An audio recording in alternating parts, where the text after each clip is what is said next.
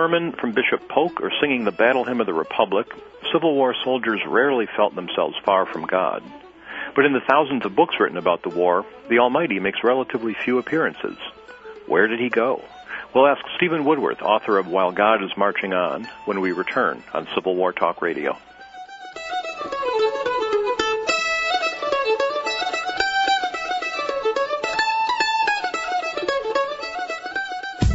How much time each day do you spend managing your personal or business calendar? 15 minutes, a half an hour, maybe more. Is the conference room available for next week's meeting? And how many people do you have to ask to find out? Have you ever misplaced or, worse yet, lost your day planner or handheld device? And what do you do about that missing information? Do you own or operate a salon or carpet cleaning business? How about a realty office or any one of 1,000 other service-based organizations? Can your customers make their appointments even when your office is closed? If any of this sounds familiar, then Schedule Online is the solution for you. For more information, call toll-free 888-668-3355. That's 888-668-3355. Or visit us online at www.scheduleonline.com. Before we return to our riveting drama, our sponsor insists that we listen to a radio show about television.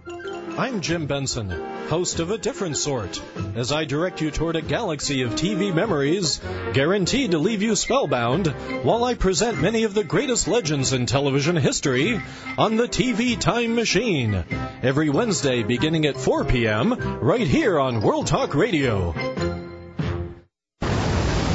World Talk Radio, bringing the world to you.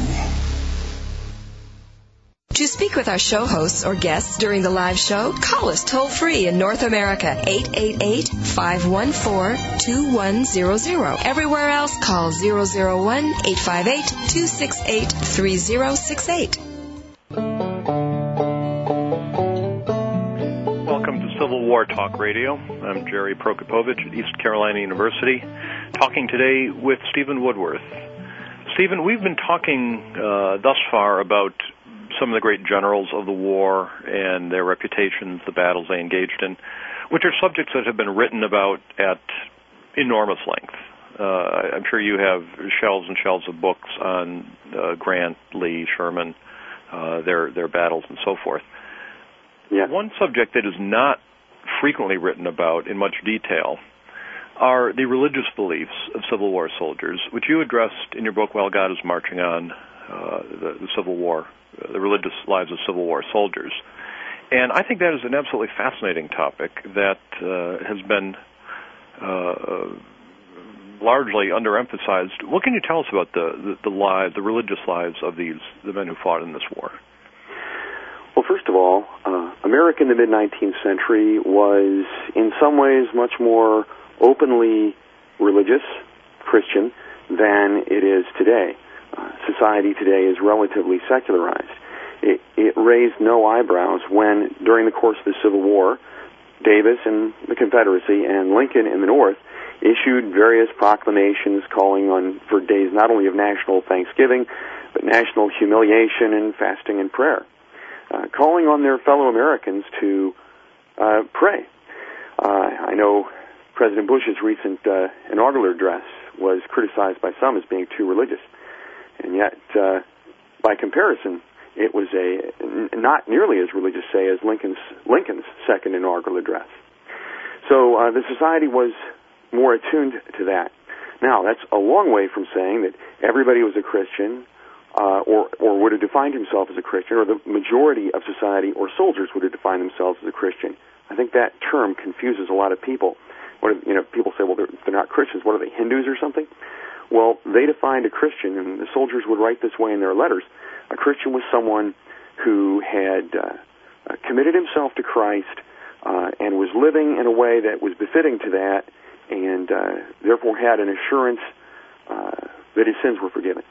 And not all the soldiers certainly would have said that. I think less than half would have claimed that they were Christians in that sense. There were many others, however, who generally would have accepted that Christianity was truth, and that there was a God and He created the world and the Bible was His Word. However, they would not have described themselves as Christians. So this is an era when this Protestant Christianity was the dominant belief system of most Americans. Yeah. Is that fair to say? Absolutely. Very dominant. In fact, I came across one soldier who served in the Irish Brigade, and he claimed that Protestants outnumbered Catholics in the Irish Brigade. I'm not sure if I believe that or not, but that's how dominant it was. Now, in my own study, when I teach U.S. History Survey courses, I find myself talking about the religion of Americans from the first settlement, especially the New England colonies, because it just seems so fundamental to the worldview that people had in those eras. And yet it does not appear in many books about the Civil War, many history books in general. Why is that? Why do historians not discuss this, not in terms of saying it's correct or not that people had such beliefs, but simply as historical fact, whether they believed certain ways? Right. Well, that's a good question, and in a way it leads us into speculating about people's motives, which is always shaky ground. I think historians make decisions all the time. When we tell the stories of history, we make decisions about what affects those stories, what motivated so-and-so to do this or that. And I think we make those decisions inevitably based on our own view of the world to some degree. So if our view of the world is that a particular type of belief is unimportant because not true, it's very easy to dismiss it as not important to the story. I think many historians, well, these are outmoded beliefs, therefore they don't affect the way the story comes out, and so they pass over them and they don't include it in the story. I think that's a mistake from several angles. Historians are subject to fads, I would say almost as much as my teenage daughter is, in terms of the way they interpret the past. Economic determinism was very big when I was in graduate school, and you don't hear nearly as much of it today. Which is a good thing. Which I would agree to. I don't hold much for many determinisms, but certainly the idea that all decisions in life are determined primarily by economics doesn't square much with my own experience. But now when I say that, I'm doing what you just talked about, which is applying my own experience to the past. How can we get out of that trap if all historians tend to see things in the past? Someone who is a Marxist is going to interpret the past as a Marxist. Someone who has a strong religious faith is going to be keenly aware of historic forebears who had the same faith. Someone who is a postmodernist is going to look for, I have no idea what he's going to look for, actually. Maybe he doesn't either. And not neither look for nor care. Well, actually, we'll look for his own political views and attempt to impose them, but that's another story. How do we get out of that trap, though, then? How do we write good history that's not burdened by our own views? Well, I think I have a two-part answer to that. First, yes. I think that as individual historians, we should, and many do attempt and do their best to try to overcome that, to try to be, well, I don't know if I want to claim that we can be totally objective historians, but honest historians. We have opinions, but we want to be honest, and so I don't want to claim in religious world that all or even most of the Civil War soldiers were devout Christians. I don't believe that's true. I certainly don't want to claim that the armies were devoid of drinking, wenching, and gambling. And for one thing, I'd get laughed at, and of course, it's not true. So we can try to be honest and balanced and fair. I think the second part of my answer is, though, that we have to realize that we can never completely rise beyond our biases. I think it would be a mistake, and it would be naive if we were to claim. In fact, my red flags go up right away when I read a historian claiming that he is devoid of all bias. I just don't believe that that's completely possible. But I think the solution to that is if not all historians are writing from the same position of potential bias. If 95% of the historians in the academic profession hold to the same worldview and thus write from the same perspective, I think that would impoverish, and maybe does impoverish, the historical world.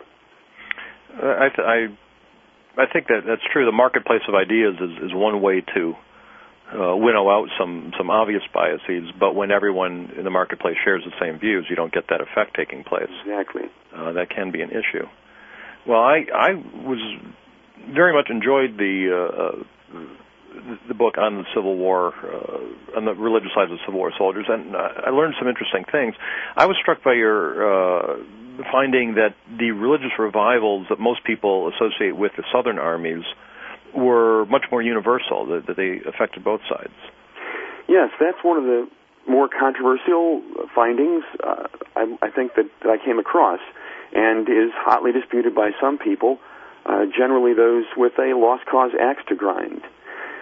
I believe that our impression that the revivals were solely a Southern phenomenon came out of the lost cause. It's part of the religious aspect of the lost cause. As I imagine most of our listeners are aware, that the lost cause is the view that came out after the Civil War that even though the Confederacy lost the war, nonetheless it was right. And there had always been this assumption that a battle was an appeal to heaven, and that God would cause the side that was right to win. And then when Southerners lost, many of them did express in their letters some disillusion. How could God let us win? How could God let us lose? We were so right. We were so just and righteous. And so during the decades after the Civil War, there was a very conscious and determined effort, and maybe even a sort of subconscious, thoughtless effort, to show that even though we lost, we were righteous, we were holy, we were the good guys. And that takes various forms. It's the sort of semi-deification of Robert E. Lee. But another form that it takes is in the claim that Southern armies were Christian armies. And you have books like Christ in the Camp and Narrative of the Great Revival by Bennett. And I'm not here to say, certainly, that the things they wrote in those books are false. I generally think they were telling the truth as best they could. But what is overlooked is that there was a great revival in the Northern armies. Now, it may not have looked like the revival in the Southern armies. Northern culture and Southern culture are different. But there was certainly a great deal of interest in Christianity, many people attending religious meetings, professing religious conversions, holding prayer meetings, and so forth in the Northern armies as in the Southern. So, now religion is obviously a very personal thing, and it affected these soldiers on an individual level. But you talk early in your book about how this also had an effect on a national level. The various denominations were really the first national institutions to divide along regional lines. Yes. Could you talk about that? Well, Christianity being what it is, if taken seriously, is going to have a decisive impact on every aspect of an individual's life, including his political life, and including what he does about things in society. And so in the early 19th century, as many Northern Christians came to feel that slavery was not moral, therefore it was their Christian duty to fight slavery politically, to oppose it every chance they got, at least not to be in any way guilty themselves, not to have the guilt of slavery on their hands. This led to conflict with the southern halves of their denomination. The first split came in 1843 when a splinter group split off of the Methodist Church. They were called the Wesleyan Methodists. The Methodist bishops were trying to squelch the anti-slavery zeal of the Wesleyan Methodists, that arm of the Wesleyan Church. And the Wesleyan Methodists kind of looked at their Bibles and said, well, come to think of it, not only is slavery wrong, we think bishops are wrong too. And so they went their way and split off. And then the following year, the Methodist Church itself split in 1844 between what came to be called the Methodist Episcopal Church and the Methodist Episcopal Church South. And the reason for the split was a bishop, a Southerner, who owned slaves. And Northern delegates to the national conference said that we won't have a bishop who owned slaves. Now, he claimed they weren't his, they were his wife's, isn't that right? Yes. I don't think the Northern delegates were particularly convinced by that. And so they split. And then the Baptists split the following year. The Presbyterians, as always, had a more complicated course that they took. But they had divided earlier on doctrinal lines. Exactly. But those eventually came in eventually the slavery became a divisive issue for them as well. Exactly, and the division over slavery tended to flow along the lines of the previous doctrinal divide. So, in this, in a subject that people took very seriously, their inability to see each other's view as it affected slavery leads to these denominations dividing, taking sides north against south. As early as the 1840s, it really, to me, that seems one of the more important developments, and again leads back to my initial observation to you that that historians, as a general rule, it seems to me, don't address the subject often enough or with enough seriousness. Right. For people who take it seriously, as many Americans did at that time, it's the most important thing. And here's the most important part of their life, the determinative part of their life, in which terms they define their whole identity. And this is saying that those other people are wrong about this issue. It's a tremendously powerful divide. And I think it is often overlooked, or not always, but often is not given the importance that I think it really deserves, that strong division that they had there. Well, certainly the historians of the Puritans focus a great deal on the spiritual lives of their subjects, people they're writing about, but after that it seems to fade out of the picture until, it never really assumes the same prominence as it does in that era. Let me ask you another question about this book, and this is something that struck me as I was reading it. You address in great detail the lives of Christian soldiers, and you define, as you've done earlier here, Christians. Then you omit groups that you point out statistically insignificant, Hindu, Zoroastrians, Druids perhaps.